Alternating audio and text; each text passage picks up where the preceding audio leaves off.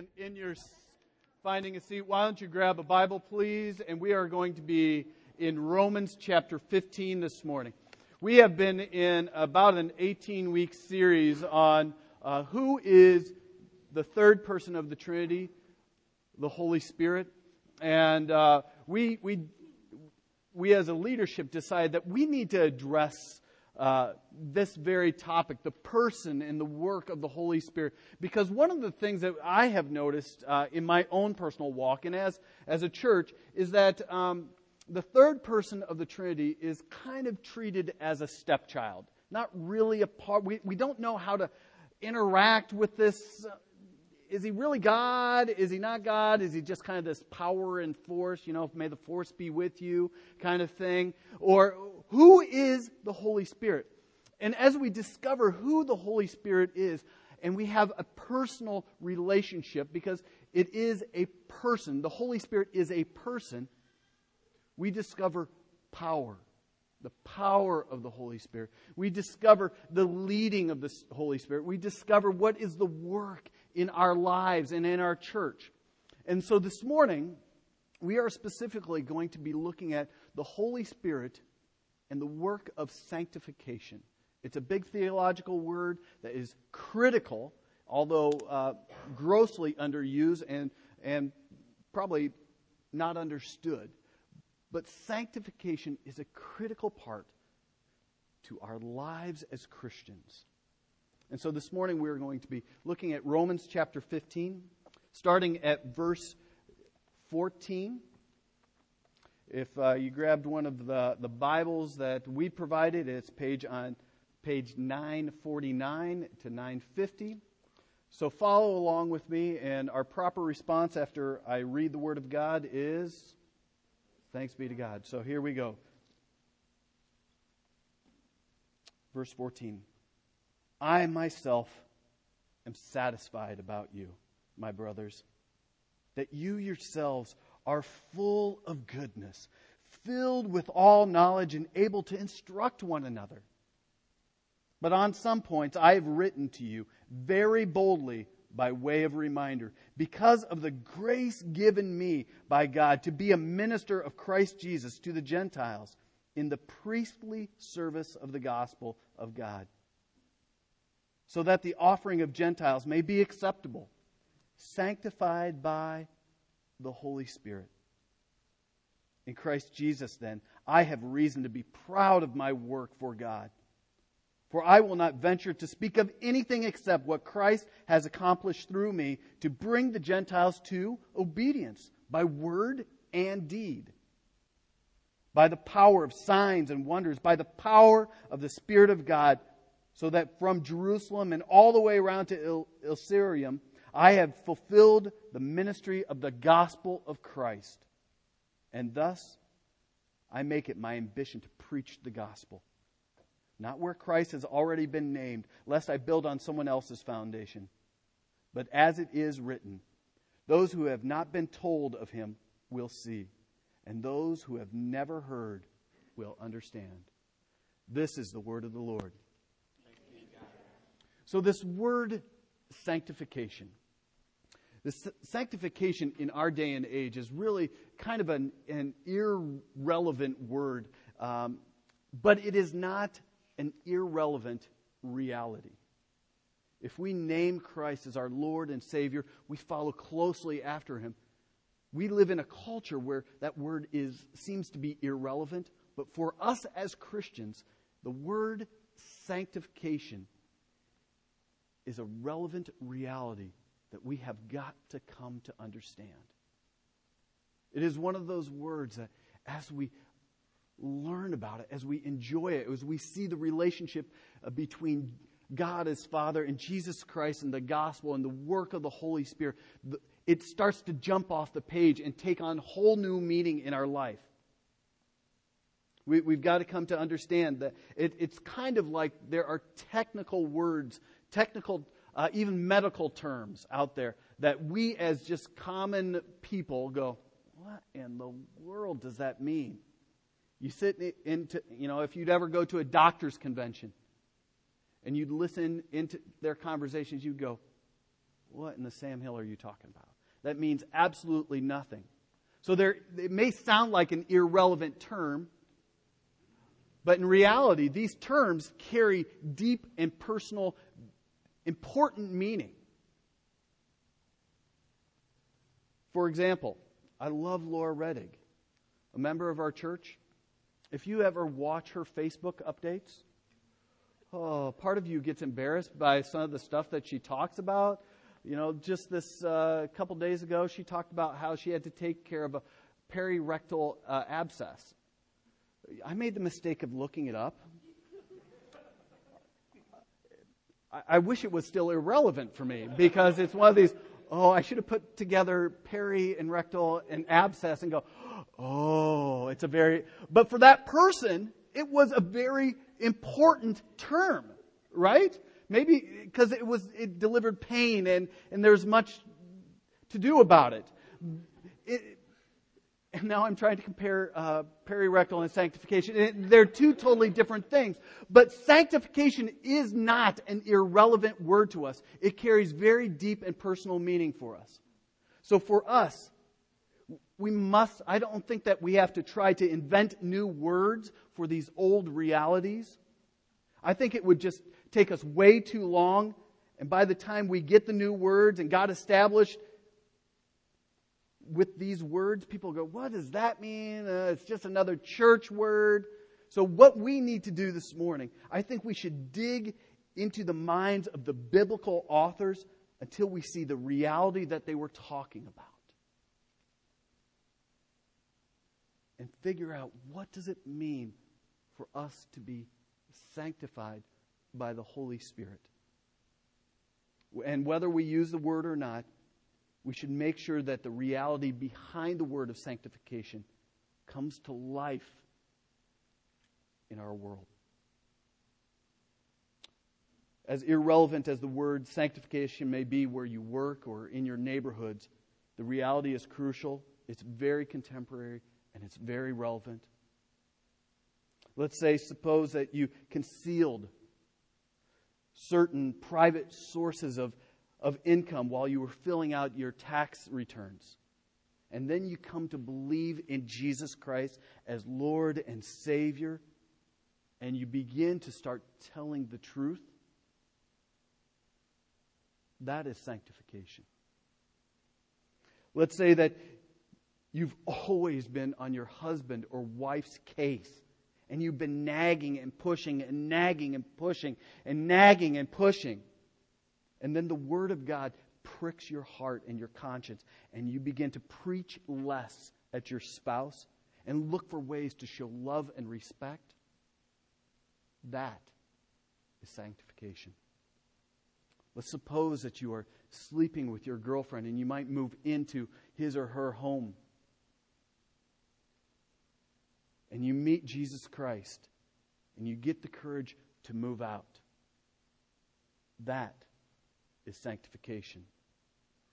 And there are all kinds of living images of sanctification in the world today that are just real and more authentic than we can even imagine. There's a gentleman by the name of Malcolm Muggeridge, and in the 70s, he wrote about a woman. And this woman, everybody knows of her. Her name is Mother Teresa. He wrote in an article about her, and he said this as an example of sanctification. I think a person like her comes into the world not by chance and radiates the Christian faith as its most simple, most pure, most effective level. She takes any baby that is given to her and looks after it. She brings in dying people from the street who might live for only a quarter of an hour. When they leave this life with a loving Christian face beside them, instead of one of rejection, she would say that it was well worth it. She is diametrically opposed to the spirit of this age. Abortion is a horror to her, and all the attitude of mind associated with it. That is sanctification. That is a woman who has been changed by the power of the Holy Spirit, taken from a place of privilege and willing to move from a place of privilege, comfort, and security into Calcutta in obedience to Jesus Christ. That is sanctification. And it is not irrelevant. So don't let the irrelevance of this word in our society mislead you. The reality is immensely important for us personally and our corporate witness as a church. Sanctification is critical. So as we look at Romans 15, 14 through 21, I want us to be able to answer 3 questions this morning. Number 1, what is sanctification? Number 2, why is it so important for us to understand it personally and corporately? And number 3, how can we be sanctified? Well, if we look at the end of Romans chapter 15, verse 15, Paul says this, and I encourage you to follow along with me. He says this, "But on some points I have written to you very boldly by way of reminder, because of the grace given to me by God." And he goes on, saying, "To be a minister of Christ Jesus to the Gentiles in the priestly service of the gospel of God, so that the offering of the Gentiles may be acceptable, sanctified by the Holy Spirit." The imagery here is remarkable if you get into the Greek. I was talking to Joy about the Greek, and me kind of sharing some of the Greek stuff is not my way of saying, "Oh, look at me." It's like if you are standing, watching a football game on TV. Tomorrow there's a big game. Anybody know who plays? Yeah, the Bears and the Antichrist. The Green Bay. Sorry, honey, I love you.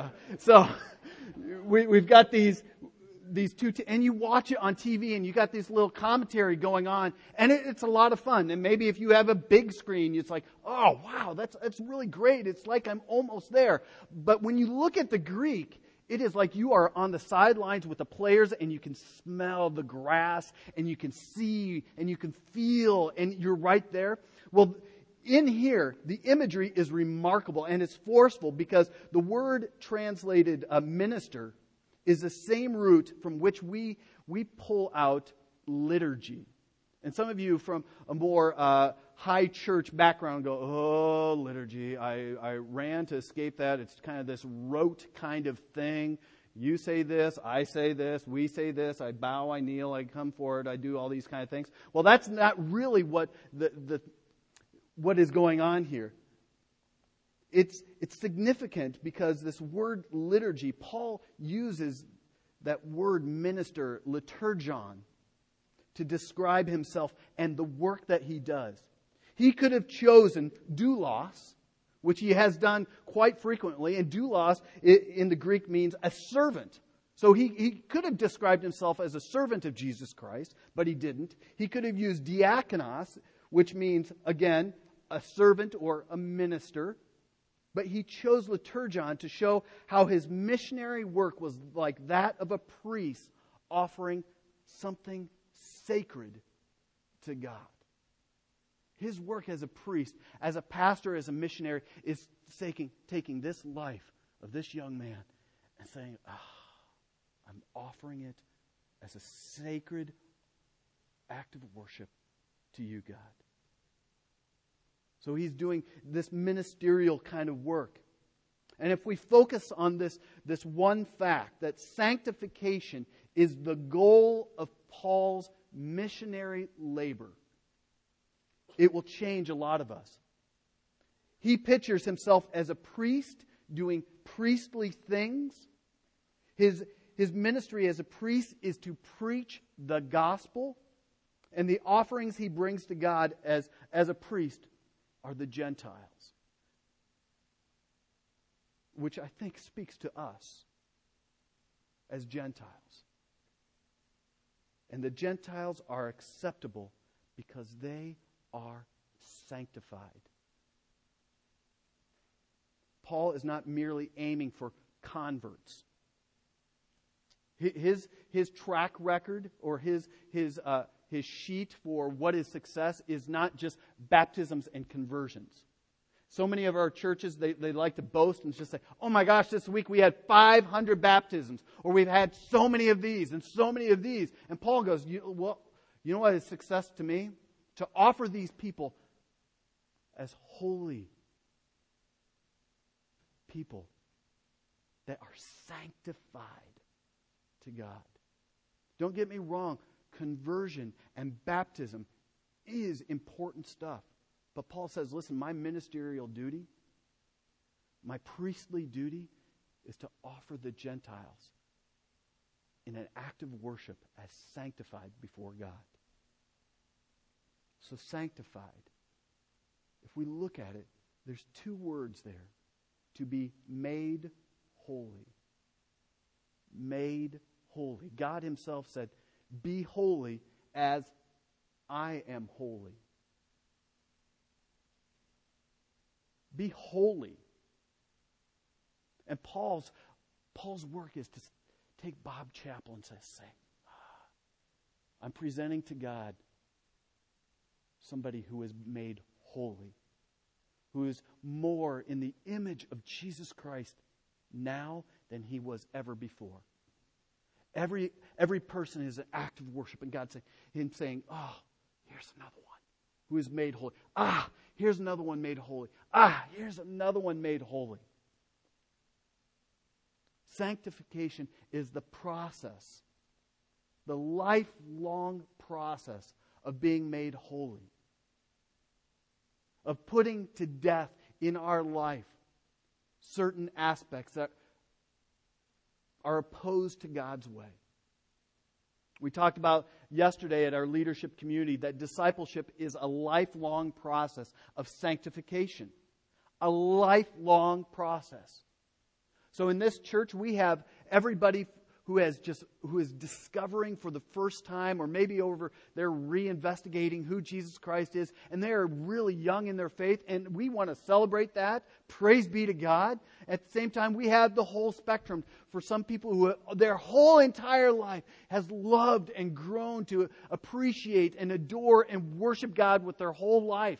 It's this whole spectrum, lifelong process of becoming holy. You never arrive. Never. Never arrive until the day you meet Jesus Christ face to face. That's something we anticipate. But here, we are sanctified by the power of the Holy Spirit. And as soon as we see that the aim of Paul's missionary journey is a labor in sanctification, we can get a very clear idea of which by reading verse 18, which describes the aim of his life. Look at verse 18. For I will not venture to speak of anything except what Christ has accomplished through me to bring the Gentiles to obedience by word and by deed. To obedience. So what is the aim of Paul's missionary labor in this verse? Or what is it that Christ's aim is to achieve through Paul's missionary labor? His aim is to win obedience from the Gentiles. Obedience. Since Paul's missionary ministry in verse 16 is to present the Gentiles to God who are sanctified, verse 18 is Christ's aim in Paul's missionary ministry is obedience. Therefore, sanctification means obedience to Christ in our whole life. Again, yesterday, we talked about how discipleship, following after Jesus Christ, is this lifelong process. And it encompasses every area of your life. There's not one area that is not excused from your Christian life that is called to holiness, to be sanctified. Our words, our thoughts, our deeds, how we interact with people in our workplace, how you interact with your spouse, how you interact with your boyfriend, your girlfriend, how you do your schoolwork, how you deal with your finances, your sexuality. All those things, God is saying, I want that to be made holy and beautiful. And that is your act of worship. There is not one area that God says, oh, don't worry about that. That's a secular area. Every area I am calling you into obedience. Full obedience. We even see that in Matthew 28, the Great Commission, where Jesus says, all authority on heaven and earth has been given to me. Therefore, go and make disciples of every nation, baptizing them in the name of the Father, Son, and the Holy Spirit, and teaching them to obey me. Obey everything that I have taught you. So conversion, baptism, obedience. Our life is called to be a life of obedience to Jesus Christ. And that is sanctification. Obedience. To be made holy. So why is sanctification so critical? Why is it so important for us? Well, first, I think that we, starting with me, have got to kind of do a shift in my mindset. One of the books that we read in our elder development process is a book by John Piper called Let the Nations Be Glad. And this book is John Piper's kind of book on missiology and our place for how does missions work. And in that book, he is constantly saying that the church has been kind of lulled into this peacetime mentality where everything's okay. If it's not affecting me, it's okay. But he is calling the church to have a wartime mentality. He's not saying come out with, your battle axes and beat the tar out of people. But he's saying change your mind about what is going on. Scripture says that we don't battle against flesh and blood, but against what? It's a spiritual warfare. So sanctification, we have got to kind of move in our mind to say there is we have to have a wartime mentality because Satan loves to lull us to sleep. He loves to say, you know what? Don't worry about that. Jesus really is not concerned about that area in your life. Jesus is far more concerned about your attendance at church. That's what Jesus wants. He wants you to be faithful to church every Sunday. And you see how that kind of takes on a mentality of legalism? And Jesus says, no, I want your heart. Don't listen to Satan. He's a liar. He's a deceiver. And you know what he wants? He's like a roaring lion out to devour you. And what is he going to first do? He's going to lull you to sleep. He's going to put you to sleep. He's going to make your heart callous. And he's going to say, you know what, don't worry about sexuality. It's really a non-issue. Culture says this is okay and that's okay. But you know what, don't worry about that. Your finances, you know what, let's not worry about that. Credit card debt, not a big deal. We all do it. We all have it. You know what? Cheating on an exam, a test, or not quite telling the full truth, not a big deal. It's a little white lie or a little this kind of lie, a little gray lie. It's not a big deal. And Jesus goes, no. Your whole life is, I want you to be holy in all of your life. Be holy as I am holy. Because when you are enjoying me and your desires of your heart are the desires of my heart, your heart becomes fond and you find true joy. You find true life. You experience the richness of the kingdom of God. Oh, it's not going to be easy by any means. But there you will find the richest affair. Sanctification is critical. Because that is where we find true joy. Not happiness. Joy. They're not the same. Happiness is, this trips my trigger. Joy is found deeper. It's far more deeply rooted in Jesus Christ and His work that He has accomplished on the cross. That is where joy is found. That is why the martyrs were willingly staked to cross, covered in tar and pitch and lit, and singing songs of praises, because their joy was found where? In Jesus Christ and the work that He has already accomplished.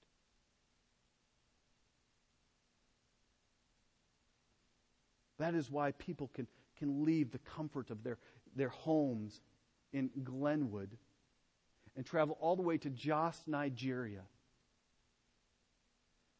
and find joy in poverty and destitution, and minister in the brothels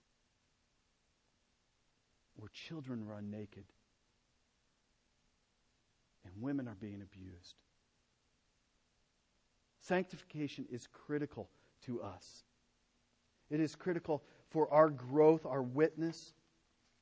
Sanctification ultimately then is the obedience to our commander-in-chief, Jesus Christ. Sanctification is a wartime word where we are constantly putting to death ourselves, our wants, our desires, and saying, I love Jesus Christ and His work in my life, and I will do whatever it takes to follow the one who has bought me with a price. I love Him. It's about obedience. And a sanctified person has an unswerving commitment to Jesus Christ's cause. And if we have a wartime mentality and we walk out these doors, because it's really easy to be holy here, right? Because, these are the people of God. And you kind of put on your Christian face, your facade, and you kind of walk around and everything's really fine, hunky-dory. Oh, I'm following Jesus. Oh, things are really great. Praise God. But then you walk out here and we take on a wartime mentality and say, the second that I walk out these doors from the people of God, Satan is going, oh, welcome back. Let me tell you another lie. And you say, no, I am holding unswervingly to the cause of Jesus Christ, the one who had bought me with a price. Get behind me, Satan, for you're nothing but a liar. So the work is critical. And we have uncompromising loyalty to the commander as well as to our fellow comrades. Sanctification is not just about me. If it was, Paul would have never gone on his missionary journeys. Paul was committed to bringing the gospel of Jesus Christ, the good news of Jesus Christ, to the nations. And this man traveled, and he traveled, and he traveled, and it was not luxurious. And in his travels, he was stoned, he was beaten, he was left for dead, he was shipwrecked. And he said, so my personal salvation and my sanctification, it's not just about me, but I need to bring this to the Gentiles and present them as well. So I wonder, how does that work out for you, for me? Are you concerned as much about somebody else's sanctification as you are for yourself? Seriously, would you much rather have just your own little personal Jesus time and read Scripture and just kind of just enjoy, have this warm fellowship with you and Jesus? Or does that move you to say, man, I am concerned about Bob Chappell. I love this guy as a brother or sister in Christ. And I'm concerned about his sanctification and doing my priestly duty of presenting him to God as a holy offering. Could you imagine what would happen in the church if we all took that mentality of, I am concerned as much about my personal sanctification, my personal growth, my personal holiness as I am about yours? It changes everything. It turns the focus off of me and onto others. and saying, I love you so much that I'm willing to pursue you and pursue you and pursue you and call you into community and call you into community again and again and again, because I want to see you presented before God as a holy act of worship. That's beautiful. That resembles Jesus Christ. So how does this sanctification come about? And if you know me, I am not about giving you 3 points and say, go home and do these 3 things. So if you're looking for that this morning, sorry. But let me tell you what Romans 15 says. If we go back, we see about how sanctification comes about. Let's start at 15 again. But on some points I've written to you very boldly by way of reminder, because of the grace given me by God. Sanctification starts not with me. It starts with God. And Paul recognizes this. So I want you to imagine a triangle. And at the top of the triangle is the grace of God. And this grace of God is pouring out onto Paul. And if you know anything about Paul's conversion experience, he was a hater of the church. He was out to persecute the church. He was out to kill the Christians. It talked about his seething hatred for the church. And there on the Damascus road, the skies opened up and God said, Paul, why are you persecuting me? And he was blinded, and he had this amazing transformational moment where Jesus got a hold of his heart, and the reality of Jesus Christ took him captive in such a way that in our world, it would be like, Jesus Christ ruined me. Paul was on the fast track to being the number 1 most noted guy in the Jewish tradition. He was a learned rabbi. He was at the top of his game. In the Christian world, it's turned upside down. Jesus grabs your heart and moves you in another direction. Paul is just radically revolutionized. His life is changed. And what does he do? Because the grace of God has been poured out on him, he becomes an ambassador of Christ, preaching the gospel to the Gentiles. Paul takes the gospel because the grace of God has been poured out. He takes the gospel and he goes to the Gentiles.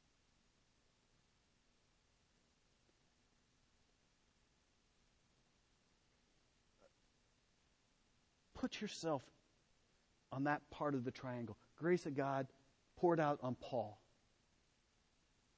How has the grace of God affected you?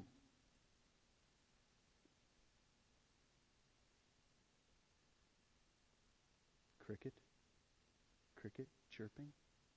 Has the grace of God revolutionized your life? Where it turns everything upside down. The values of this world, you see right through them and go, they're nothing but a lie. Or they're cheap replications of what is truly life. Because for Paul, when the grace of God was poured out, he left everything behind.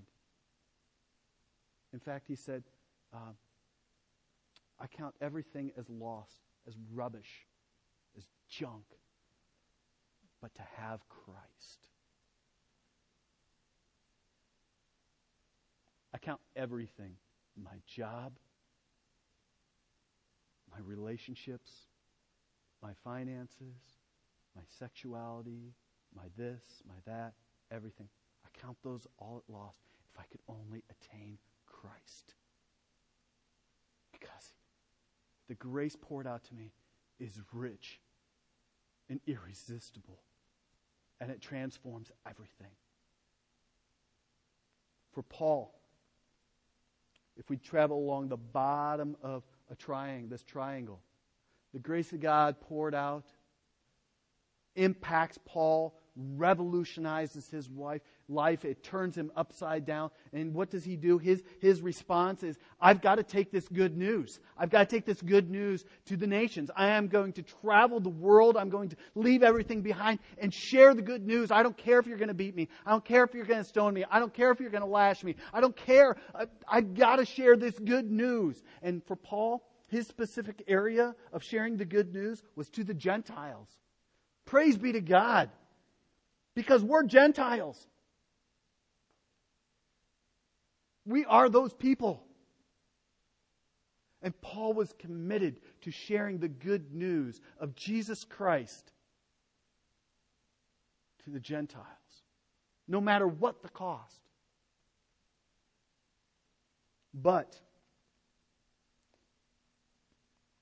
the goal of his preaching, the goal of Paul's preaching, is sanctification, the obedience of the Gentiles to Christ. But I'll tell you, if we're not careful, that keeps it on a man-centered theology, a man-centered understanding of salvation, where all I have to do, man, he's got some persuasive words, it feels really nice, and it sounds like a good thing to do. Man, all we have to do to have a successful church is have a really good band, and we have to have a really good pastor who is really slick, and he's dressed really nice, and he's kind of hip. You know, there's this new thing out there about being hipster Christianity, whatever that is. You know, all we have to have is these kind of things, all these kind of men, and these kind of women, and these kind of programs. If we don't look carefully, we miss it. Verse 16 says that a person is sanctified, made holy by the Holy Spirit. Not just by the preaching of the gospel, but it is the Holy Spirit's work. So to close off the triangle, the grace of God is poured out to the Apostle Paul, and he has got to respond in a way that shares the good news of Jesus Christ to the Gentiles. And at the same time, the power of the Holy Spirit is coming down and impacting the Gentiles in power. So as the gospel is being preached, the Holy Spirit is poured out. People are made into the image of God. And they're being transformed. They're being sanctified. They're being made holy. And like Paul, as they recognize the grace of God being poured out, they're moved towards obedience and preaching the gospel and sharing the gospel. So how does sanctification come about? It's by you regularly hearing the gospel, regularly applying the gospel. Can I challenge you to turn to 1 Corinthians chapter 15.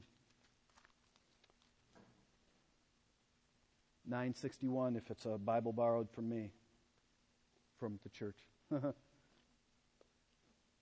15, verse 1. Now I would remind you, brothers, of the gospel I preached to you. Do you hear the past tense? Which you received at the time of your conversion, and you're accepting the grace of God poured out on you, in which you stand today, and by which you are being saved. Sanctification is a lifelong process of our lives coming into conformity with the words of Christ. And it requires us having sensitive ears and sensitive eyes to our own personal lives. C.S. Lewis says that we've got to become personally aware of our own cesspool. Where you go, I'm the only person in the room. I think it's me. Personally aware of our sin and how it is not honoring to God.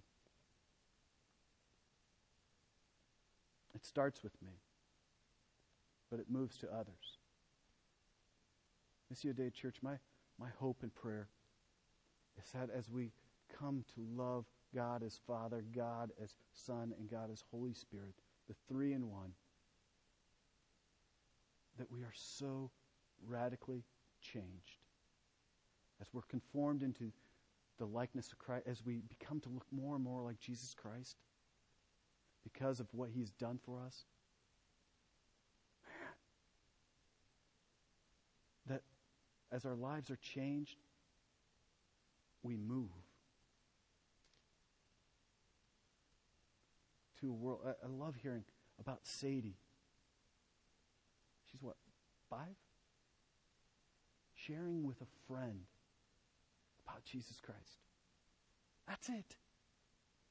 There's something stirring in that 5-year-old's heart that she has to tell someone about Jesus Christ.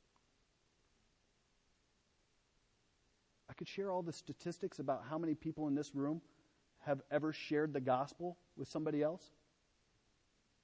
It's a shame. Are we compelled by the grace of God that's been poured out to move in obedience in such a way that others hear about the good news of Jesus Christ? That's my prayer. Lastly, and I'm going to use this again as our benediction. This is Paul in 1 Thessalonians 5, page 988. Starting at verse 23. Now may the God of peace Himself sanctify you. Let me wait till you all get there, because this is good.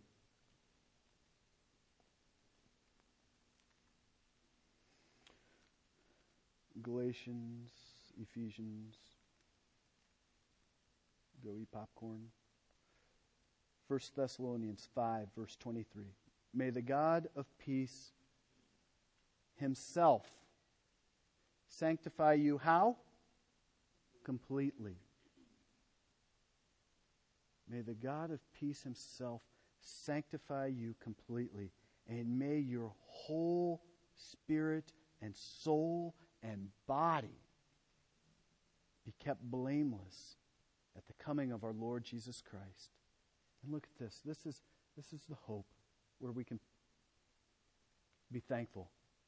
He who calls you is faithful. He will surely do it. It's not about you doing the lists and tasks.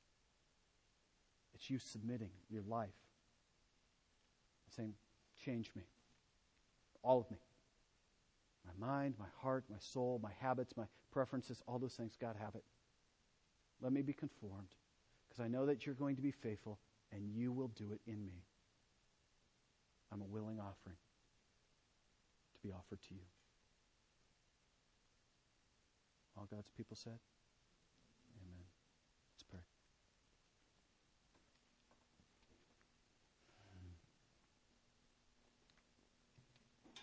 God, I thank you that your word is true.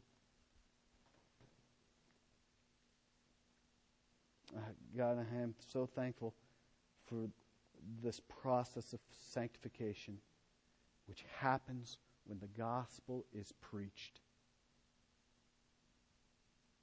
When the Spirit of God is poured out, and it just meets with power our feeble, weak human hearts. God, I pray that as your Spirit and your grace is poured out on this family, this church, Lord, that it moves us, much like the Apostle Paul, to feel the need and the urge to share the good news of Jesus Christ to the nations, to our neighbor next door, to our friends and our families.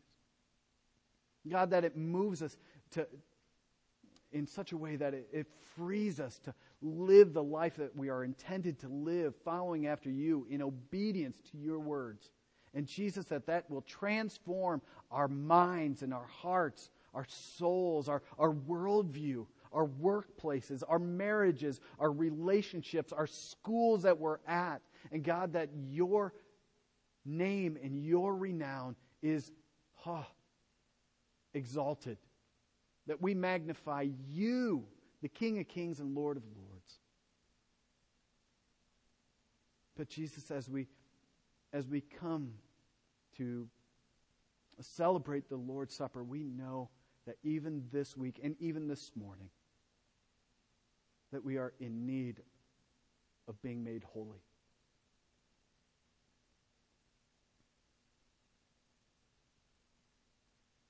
That there are times that we have so forsaken you, and we've turned our hearts, turned our lives, and followed our wants and our needs. And our words have been sharp. We've maligned people, brothers and sisters in Christ even. We have hoarded our finances.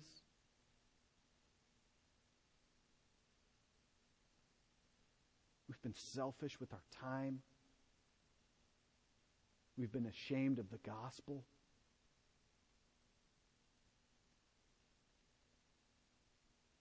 We've not responded to your promptings in our lives.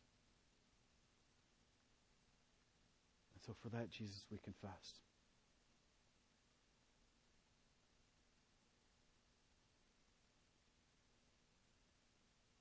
We repent. And we turn from the ways of this world to your kingdom.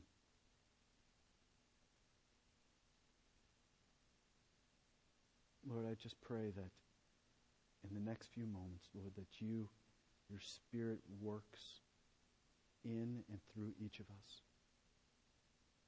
But that we are also reminded as we participate in the Lord's Supper that as far as the east is from the west, so far have you removed our transgressions. We've also been reminded in 1 John that if you will be faithful to forgive us for our sins if we confess and we repent. So God, would you hear our prayers?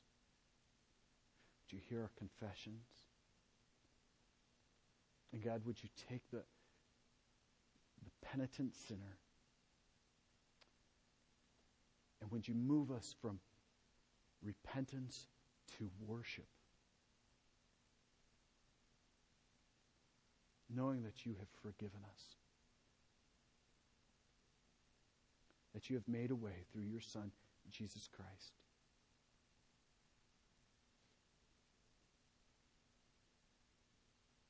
Minister to us, we pray. Amen. We are going to be celebrating communion. On the sides will be our communion servers, and this is a meal reserved for those who have confessed with their mouth and believe in their heart that Jesus Christ is Lord.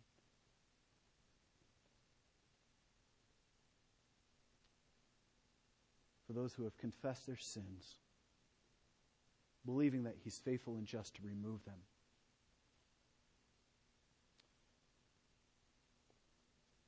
If you identify yourself with Christ and His death and His resurrection, you're invited to come celebrate. If you have not yet done that, I want to encourage you, just sit back. It's not weird. But this is a meal specifically for the family, for those who have identified with Christ. The communion servers will stay up here as long as we need through worship. So prepare your hearts. Prepare your minds. I'll be available in the back. Nathan will be available in the back. Katie will be available in the back if you need somebody to pray with you, to anoint you with oil and pray over you. So prepare your hearts. On the night that Jesus was betrayed, he took bread and broke it and said, "This is my body, which is broken for you." And in the same way, he took the cup of blessing and he poured it out and said, "This is my blood, which is poured out for you, so that you can have life abundantly." Those who are serving, please come forward.